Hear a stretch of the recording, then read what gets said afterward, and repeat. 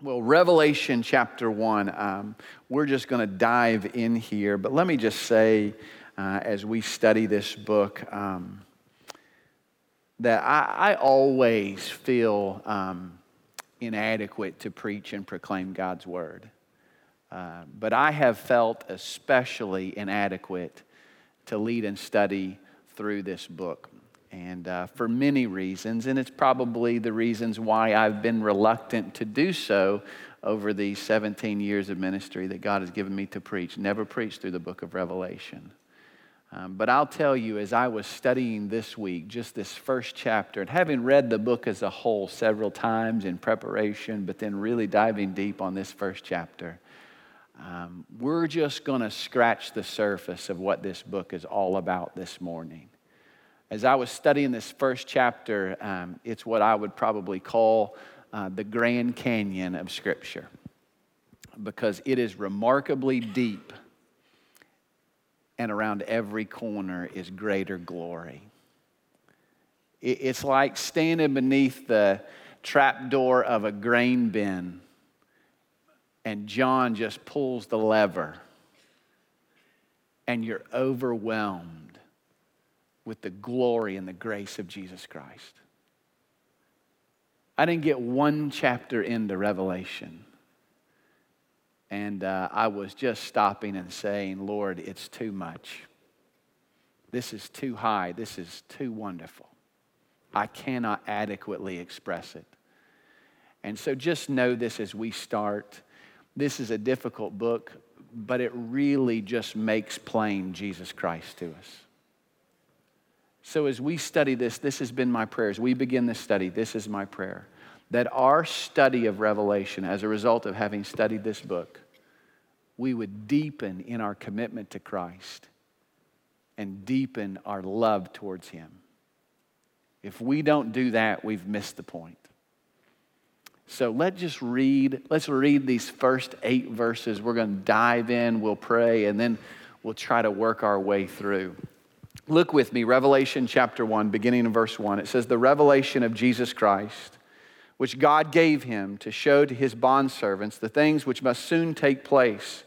And he sent and communicated it by his angel to his bondservant John, who testified to the word of God and to the testimony of Jesus Christ, even to all that he saw.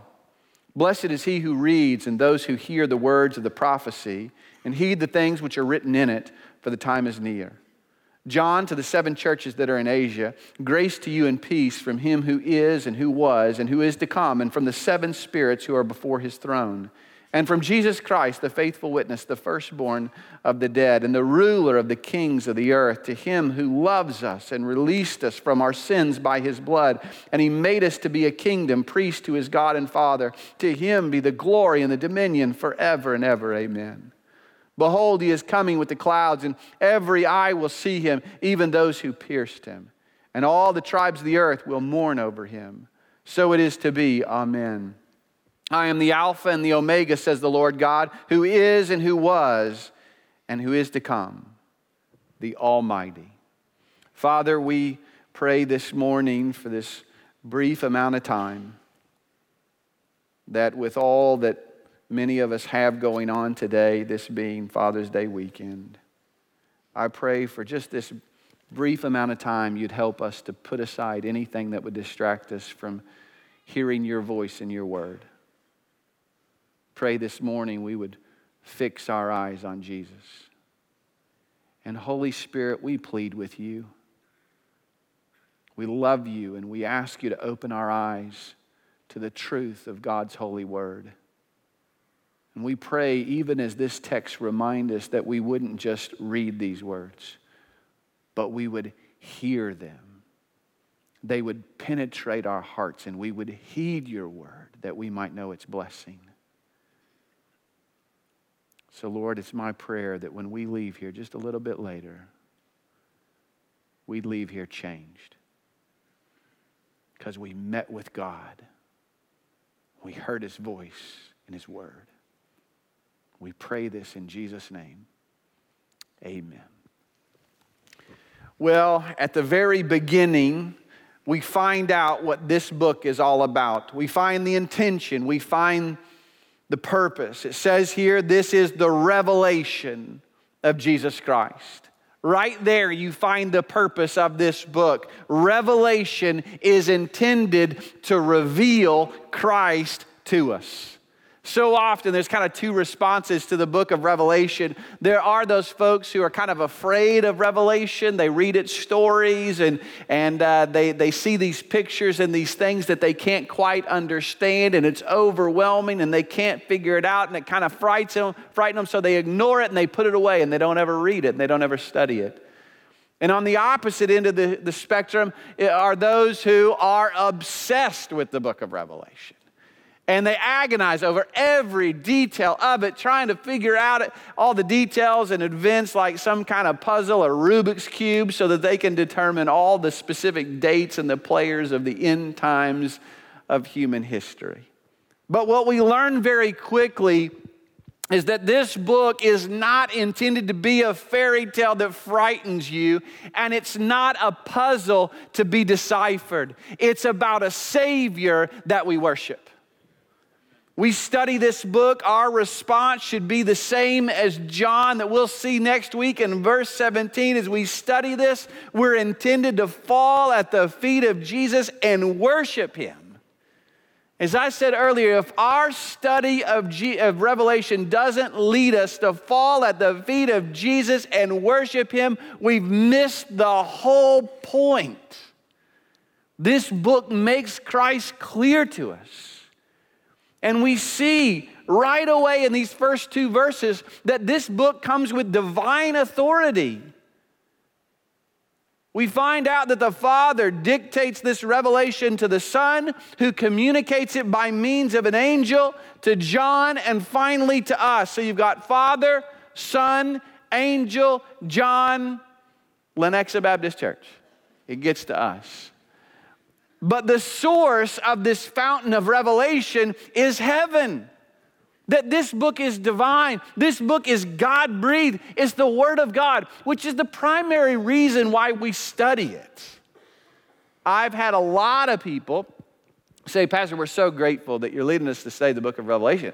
I've had other people saying, Pastor, what in the world are you doing? It's a dangerous thing. You know why we study this book? We study it primarily because it's the Word of God. And all of God's Word is profitable. And we don't back down even from the difficult stuff. It's got divine authority. And then we see the blessing. Blessed is he who reads and hears and heeds the words of the prophecy. We're intended to read this, but not just read it, but to hear it, to let it saturate our lives. And then to heed its words, meaning that we're intended to obey it. And there's a blessing that comes with that. In fact, this is the only book that comes with a command to read it, and oftentimes it's the one book we don't read. But really, that this idea of blessed is he who reads these words and hears the words of the prophecy and heeds them, it's the blessing that's attached to all of God's Word. That there's a blessing that comes, and I would not miss ever a moment in God's Word to encourage you to read the Bible. There is a blessing, not just with Revelation, but with all of God's Word. It's the heart of the psalmist in Psalm 1 when he says, blessed is he who does not walk in the counsel of the wicked, nor stand in the path of sinners, nor sit in the seat of scoffers, but his delight is in the law of the Lord. And in his law he meditates both day and night, for he'll become like a tree firmly planted by streams of water, which yields its fruit in season. Its leaf does not wither, and whatever he does, he prospers. I have not met one person who doesn't want to be that tree. We all want to know the prosperity of the goodness of God, and we want to know success in this world as a tree that's firmly planted. But remember, that's predicated on an individual who loves God's Word. Not just loves it, but studies it and reads it and adheres their life to it. It's the essence of Psalm 19 when it says, the law of the Lord is perfect, restoring the soul. The testimony of the Lord is sure, making wise the simple.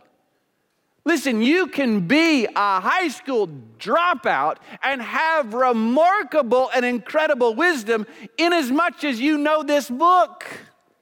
That's the goodness of this book. I mean, you can have more degrees than a thermometer and have no wisdom, and we know people like that. And you can have no real education. But if you know this book, you become incredibly wise. Law of the Lord is perfect, restoring the testimony of the Lord is sure, making wise the simple. The precepts of the Lord are right, rejoicing the heart. The fear of the Lord is clean, enduring forever. The judgments of the Lord are true. They're righteous altogether. They're more desirable than gold, yes, than much fine gold, and sweeter also than the honey and the dripping of the honeycomb. Moreover, by them your servant is warned, and in keeping them there's great reward. Who can discern his errors equipment? You know what David is saying there? He's saying, I found out that peace and joy and success in my life comes from living according to this book. Can I just tell you this morning, I wouldn't advise this, but even if you do not believe in Christ, I truly believe with all my heart if you would live your life according to this book, it really is the best way to live. You live your life according to this book, I guarantee you'll become a better husband, you'll become a better wife, you'll become a better father, you'll become a better employee, and guess what? You should become the best citizen this nation has. Amen. If you live by this book. So, we're reminded here, blessing comes with revelation, but don't forget there's a blessing that comes with delighting in all of God's word and reading it and hearing it and heeding it. But then we see very quickly the greeting in verse 4, John, to the 7 churches that are in Asia. John, this is the author. It's the last apostle. He's writing in exile from the island of Patmos. And why is he there? Because he was a guy who would not back down. We're going to find that out about John as we go through this. He would not back down. He's preaching the gospel in the midst of a wicked world, facing persecution. They just exile him, kick him out. But he's the last credible witness. John writes and he completes the canon of Scripture. If we don't have revelation, there's so many loose ends of the Bible that they're not brought to their conclusion. I mean, we just got done studying Genesis and all the promises of God to Abraham. If you don't have a revelation, then you're left wondering, where are the promises fulfilled? You remember the first gospel, Genesis 3:15, that one man will crush your head and you'll bruise him on the heel. God says, I'm going to send somebody. He's going to make everything right. And you're kind of left wondering, well, he died, but when is he going to make everything right?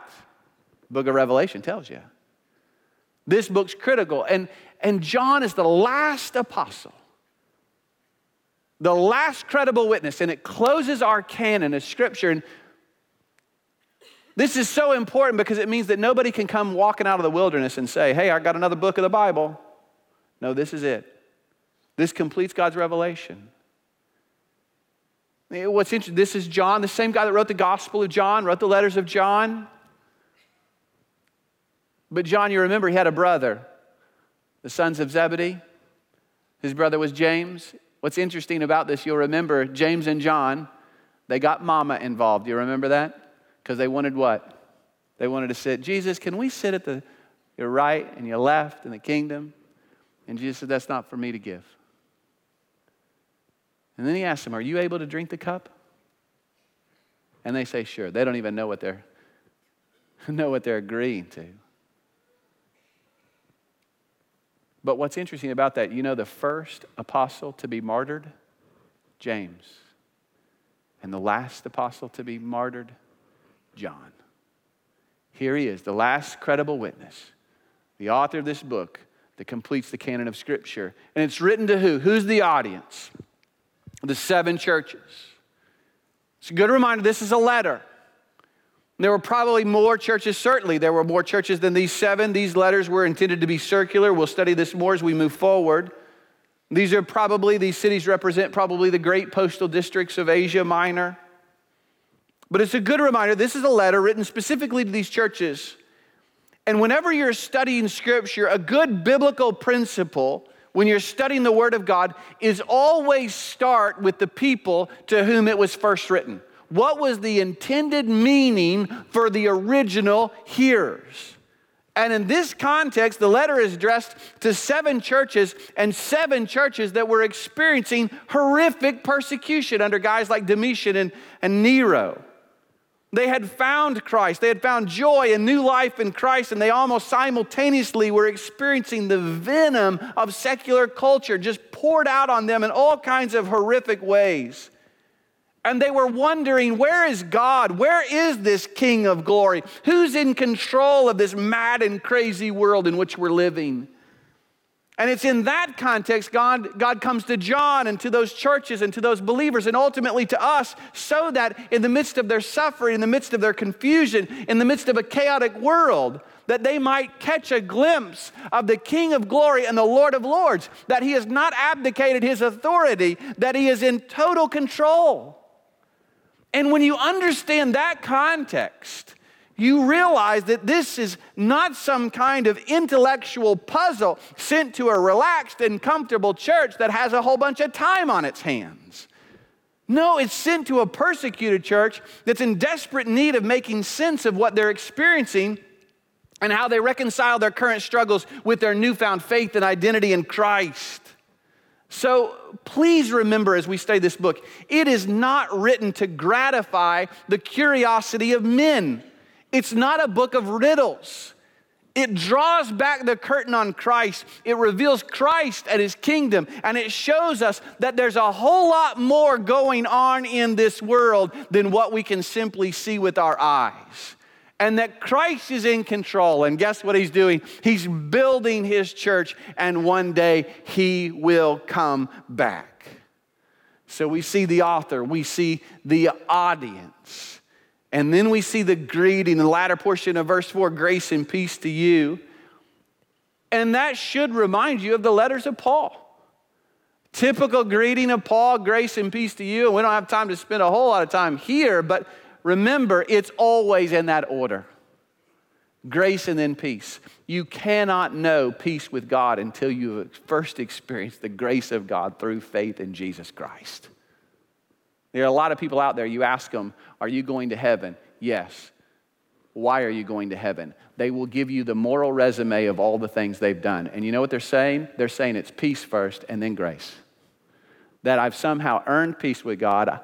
I've become friends with this one who was my enemy because of my sin. And because of my moral goodness, I've now become good in his sight, and now I get the grace of heaven. That is not biblical. You and I are sinners. We're unclean.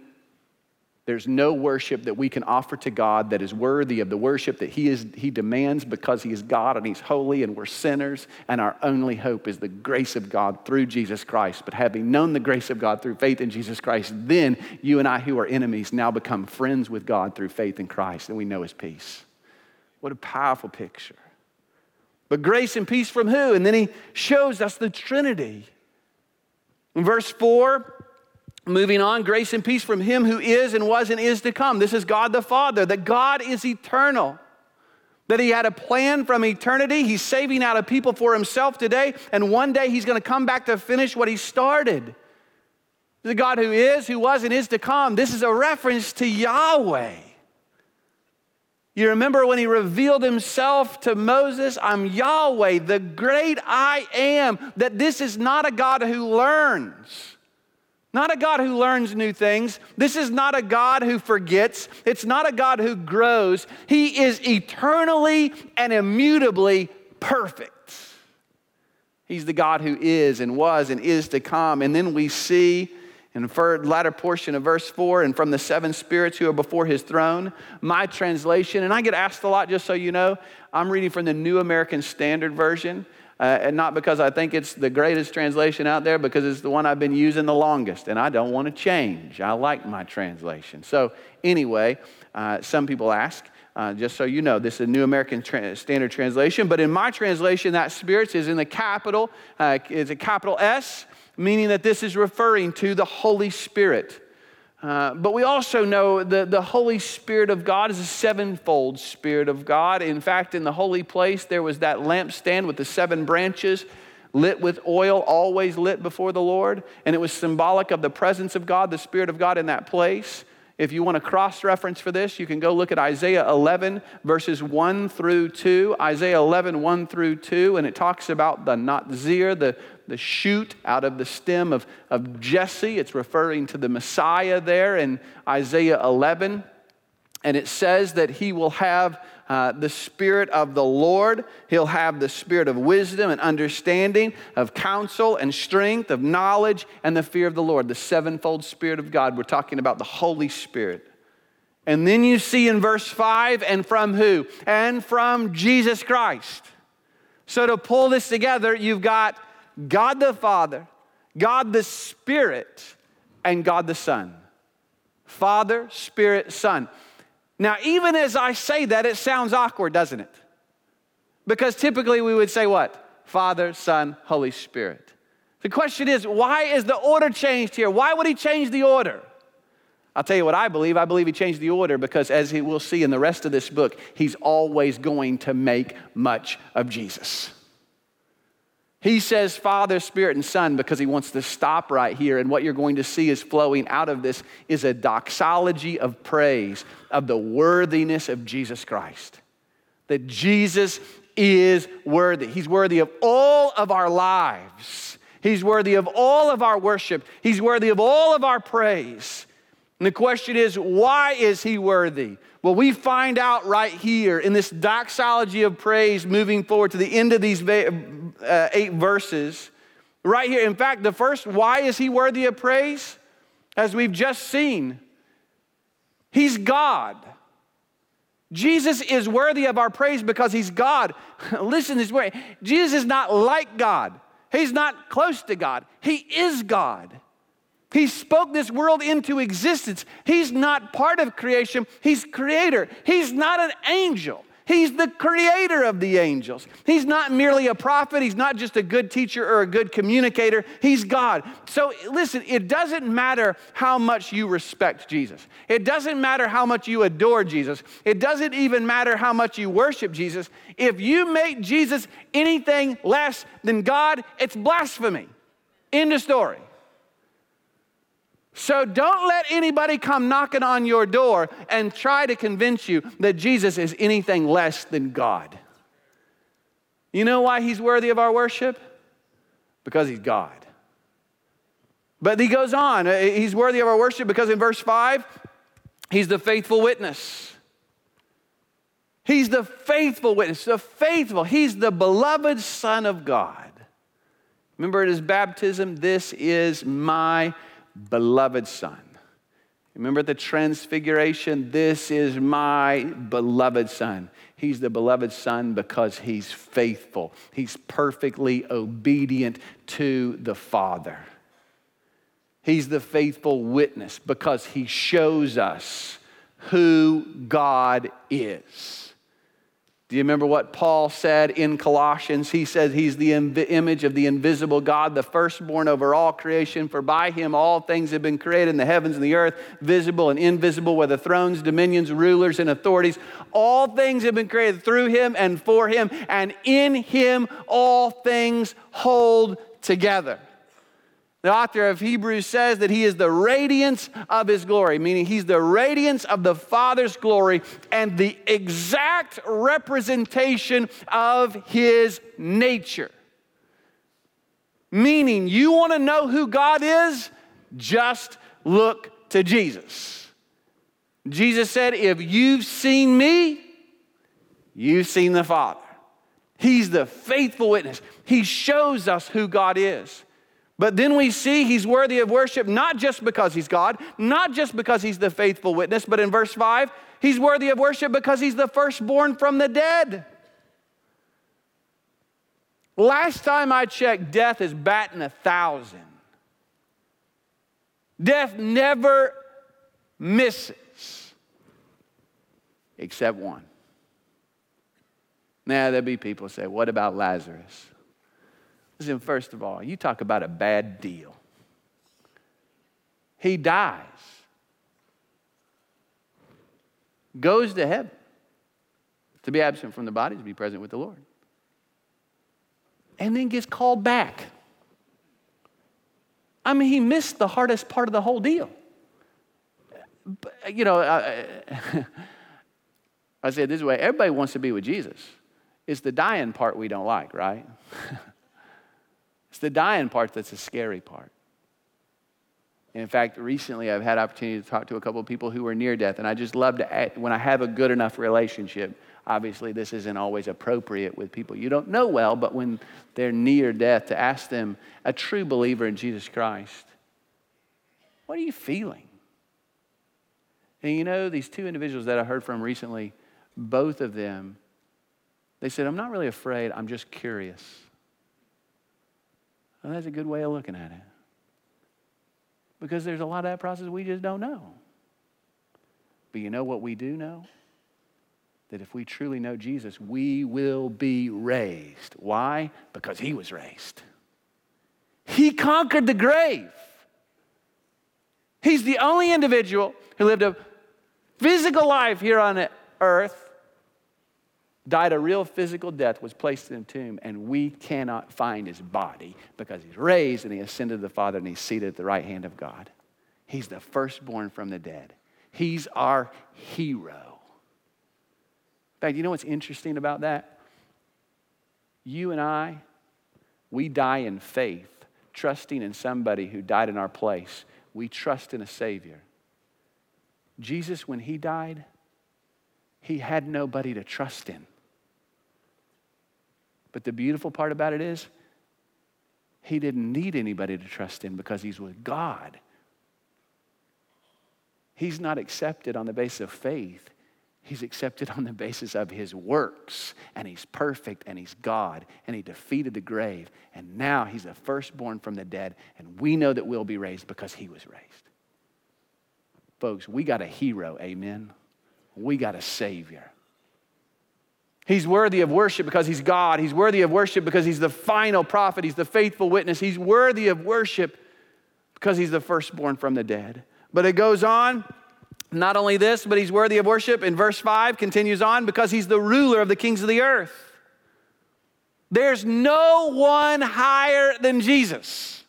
It doesn't matter how high a person goes. It doesn't matter how powerful they are or how powerful they think they are. They're always below Jesus.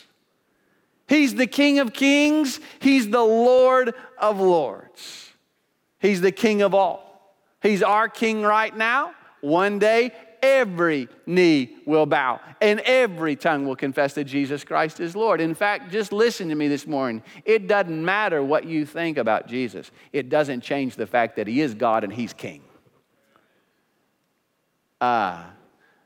You remember in Psalm 2, why are the nations in an uproar and the people devising a vain thing? The kings of the earth take their stand against the Lord and against his anointed, saying, let us tear their fetters apart and cast away their cords from us. Does that not sound like our world today? We don't want God. We don't want Jesus. We don't want anybody telling us what to do. We want to be the king of our own lives. And what is the response of God? He who sits in the heavens does what? Laughs. He says, that's funny. And then it says he'll speak to them in his anger and he'll terrify them in his fury, saying, but as for me, I have installed my king. Doesn't matter what you think. I've already declared it. He's king. He's Lord of all the earth. So here he is. He's worthy. He's God.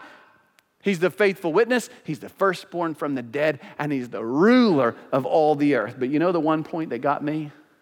If you keep reading, look at verse 5, the end of verse 5. Ruler of the kings of the earth, to him who loves us. This is the point that stopped me in my tracks. He's God. He's the faithful witness. He's the firstborn from the dead. He conquered the grave. He's the ruler of all the earth. But the best part is that he loves me. The best part is that he loves you. Now, I have some folks in my life that love me. I got a dog named Gunner. Good lab. And he loves me because I feed him. And I give him treats from the table sometimes, which I'm not supposed to do. And so he sits right by me all the time. And I appreciate that. But that's not as good. That's not as good as my boys. My boys love me. Because I'm their dad. And I feed them too. They get to eat. You know what's good about that? My boys have seen me. They've seen me with all my failures, all my goof ups. And they love me.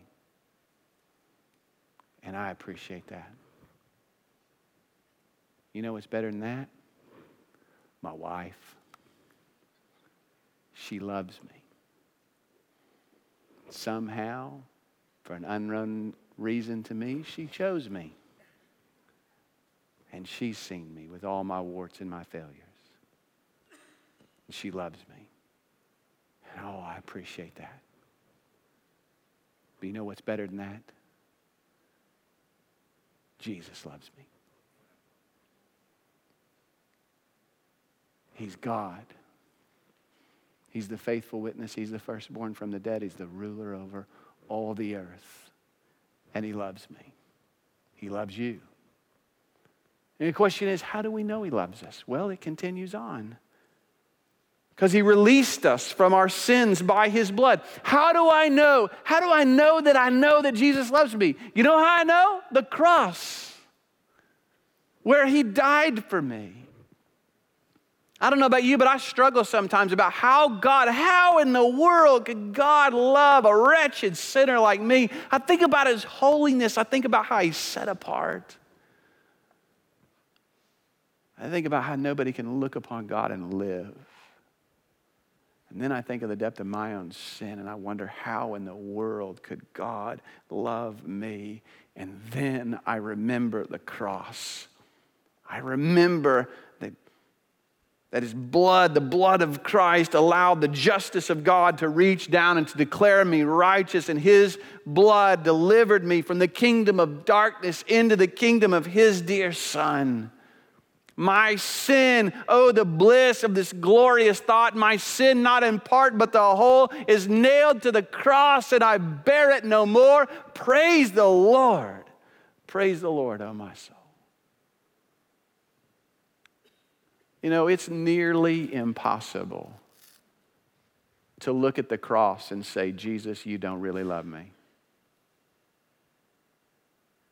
I just tell you, if you're here this morning, you're struggling with how Jesus could love you, look to the cross. Because quite frankly, there's nothing else He can do. That's as far as He can go in the demonstration of His love. There's no more questions to be asked. The cross of Jesus Christ settles the question as to whether or not God loves you. At that point, it's finished. It's done. He loves you.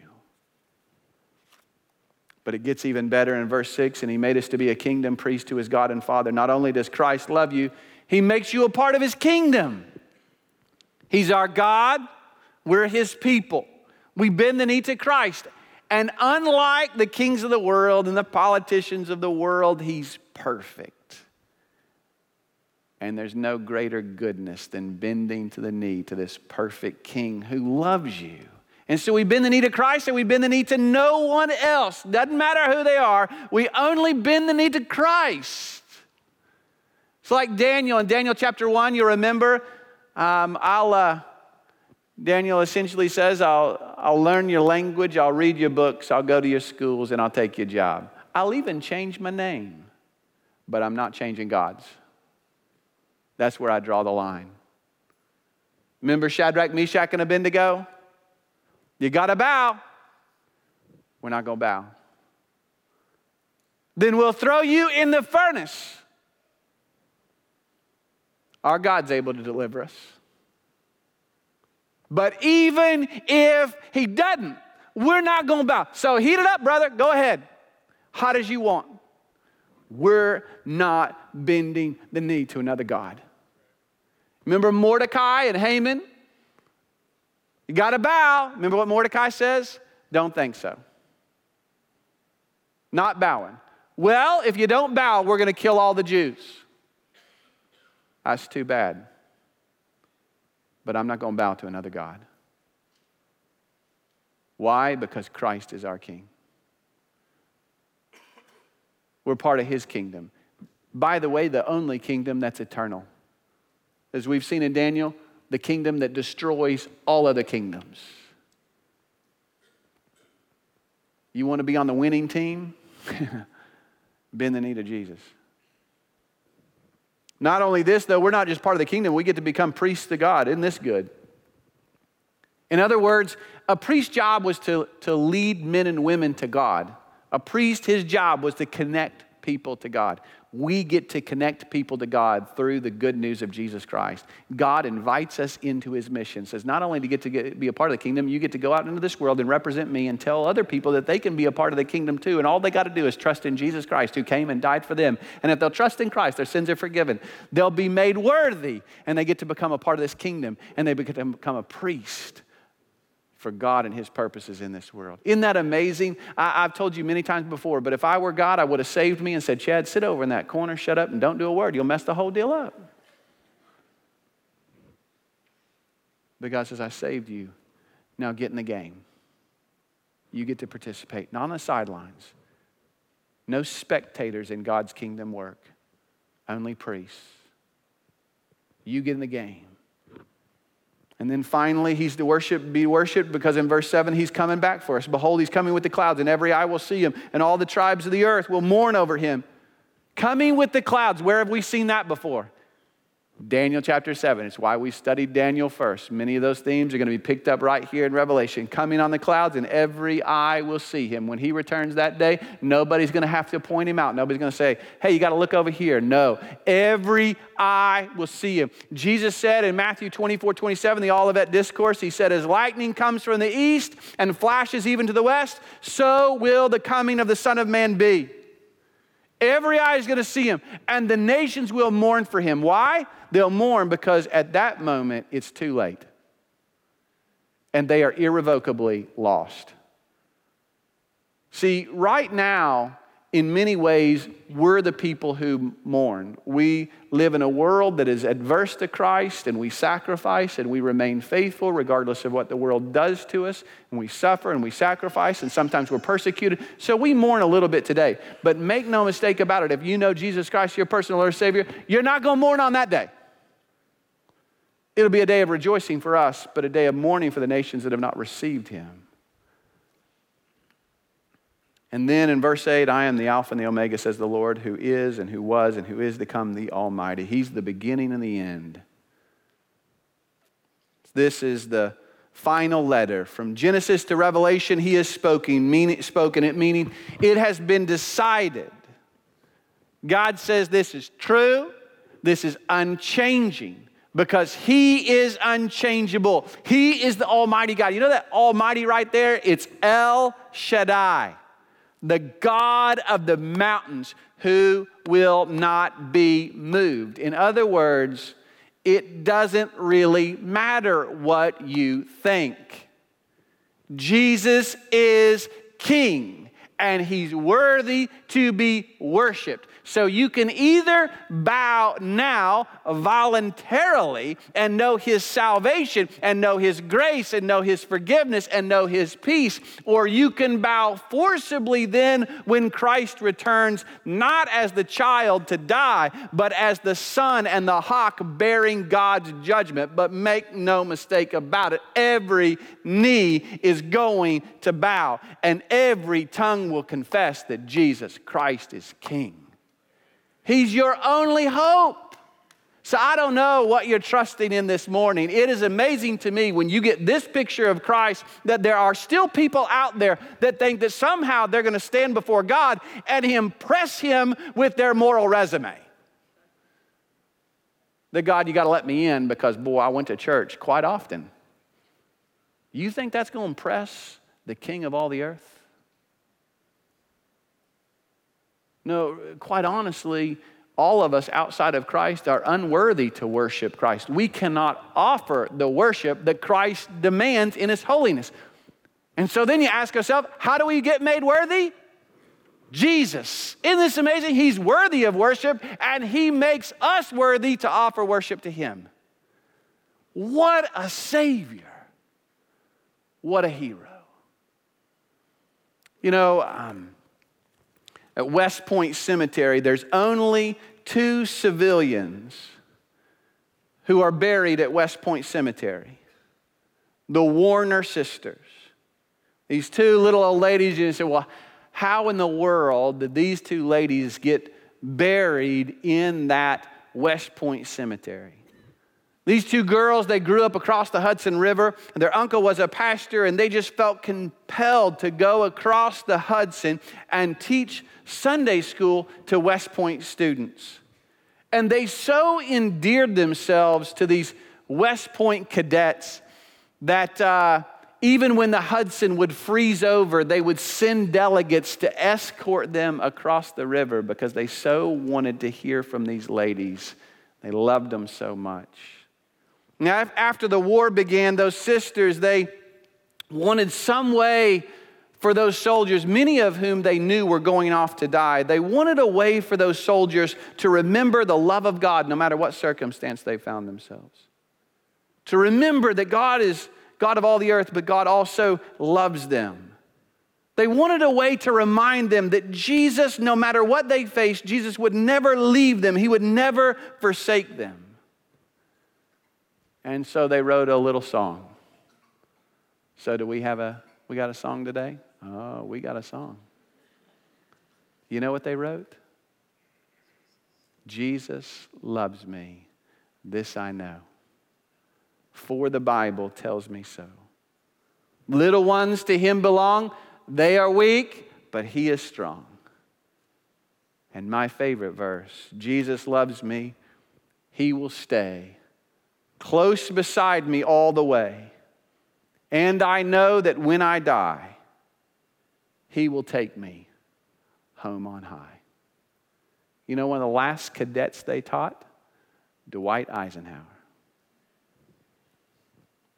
I don't know what you're going through this morning, but you need to be reminded of something. All of us need to be reminded. Jesus is worthy of all of our worship.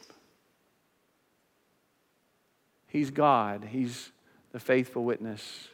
He conquered the grave and he rules the world. But you know what you need to be reminded of mostly this morning? He loves you.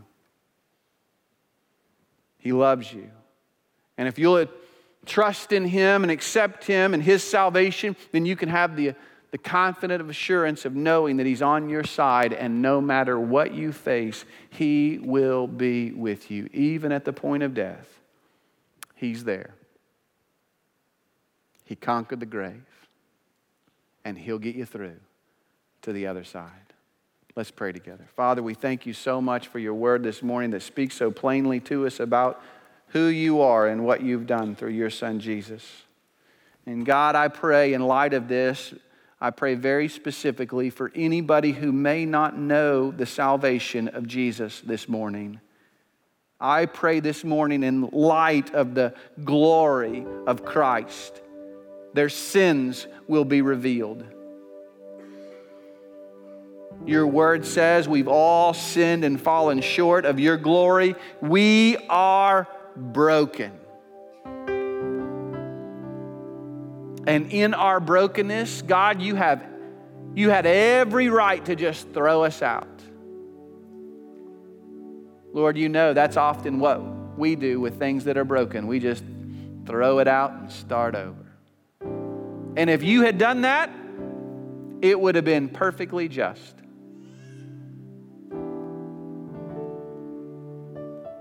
But God so loved the world that he gave his only begotten Son, that whosoever believes in him should not perish but have everlasting life. God, I pray this morning, if they don't know you, they'd see first their brokenness, but then they'd see the beauty of Jesus who died on a cross for their sins. That you knew everything they had done, and you took all of their sins, past, present, and future. You placed them on your shoulders, and you died, and your blood covers their sin. And through faith in Jesus Christ, they're redeemed. That they have the opportunity today to make the greatest trade ever known to man. They give you their sin, and you give them your righteousness. And they're transferred from the kingdom of darkness into the kingdom of your dear Son. Lord, I pray that they would know your salvation today. Draw them by your Spirit to yourself. And Father, for those of us that do know you, I pray that we would know today you are worthy of worship. And that our worship would not be limited to an hour on Sunday. but worship would be the attitude of our life. That as Paul said in Romans, that in light of the mercies of God, we would offer our bodies as living sacrifices, holy and acceptable, which is our spiritual act of worship. We love you, Lord. We pray this in Christ's name.